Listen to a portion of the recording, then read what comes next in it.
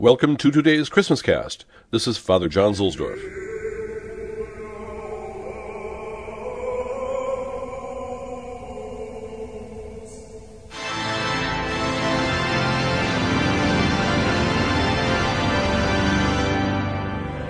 From the Handbook of Indulgences.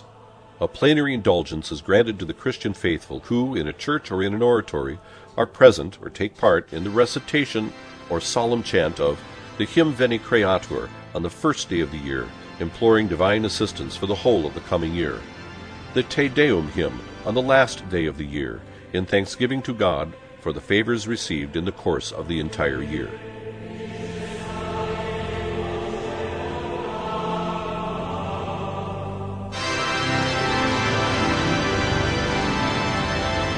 From Meditations for Each Day by Antonio Cardinal Bacci.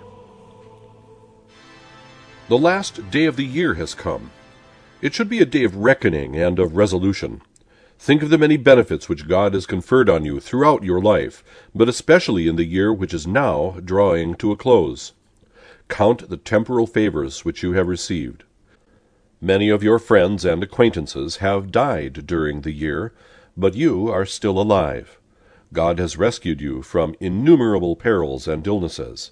He has allowed you more time in which to perfect your spiritual life and to perform apostolic work on your neighbor's behalf. Try not to be like the barren tree in the gospel, because this could be your final year of trial. Count the spiritual blessings which you have received. Think of the graces and good inspirations which God has given you during the past 12 months. How often have you received forgiveness for your sins, been restored to the friendship of God, and experienced anew the joy and peace of being in the state of grace? How often has Jesus come into your heart under the guise of the blessed Eucharist? How often have you been enlightened and encouraged by hearing or reading the Word of God?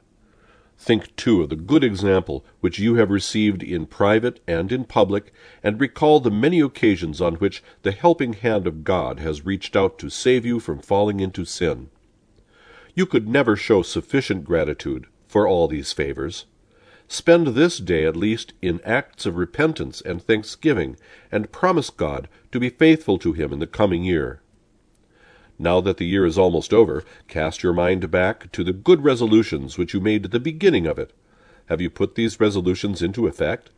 Has there been any improvement in your spiritual life during these 12 months, or must you confess that it has deteriorated?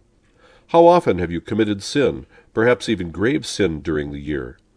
When God appealed to you to perform some good action, how often did you refuse Him? Your future outlook is very dark if your life has developed into a gradual descent towards evil.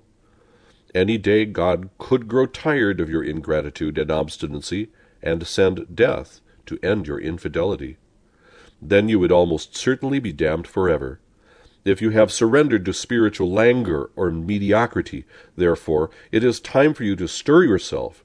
It is time to become more generous with God, to display a greater spirit of self-sacrifice in responding to His appeals, and to form firmer resolutions. Virtue cannot coexist with spiritual tepidity, which leads inevitably towards sin.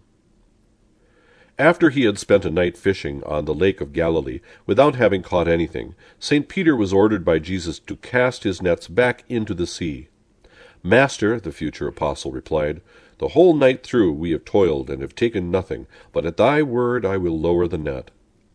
This act of perfect confidence in our Lord was soon rewarded, for when the fishermen lowered the net, they enclosed a great number of fishes. Perhaps we have toiled hard, and made many sacrifices during the past year. But have we worked with and for Jesus Christ?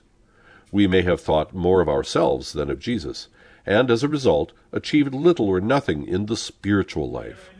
The remedy is clear. We must remain close to Jesus, working with Him, in Him, and for Him. Then He will bless and strengthen the good resolutions which we are about to make. The secret of perfection is to live in constant union with Jesus Christ.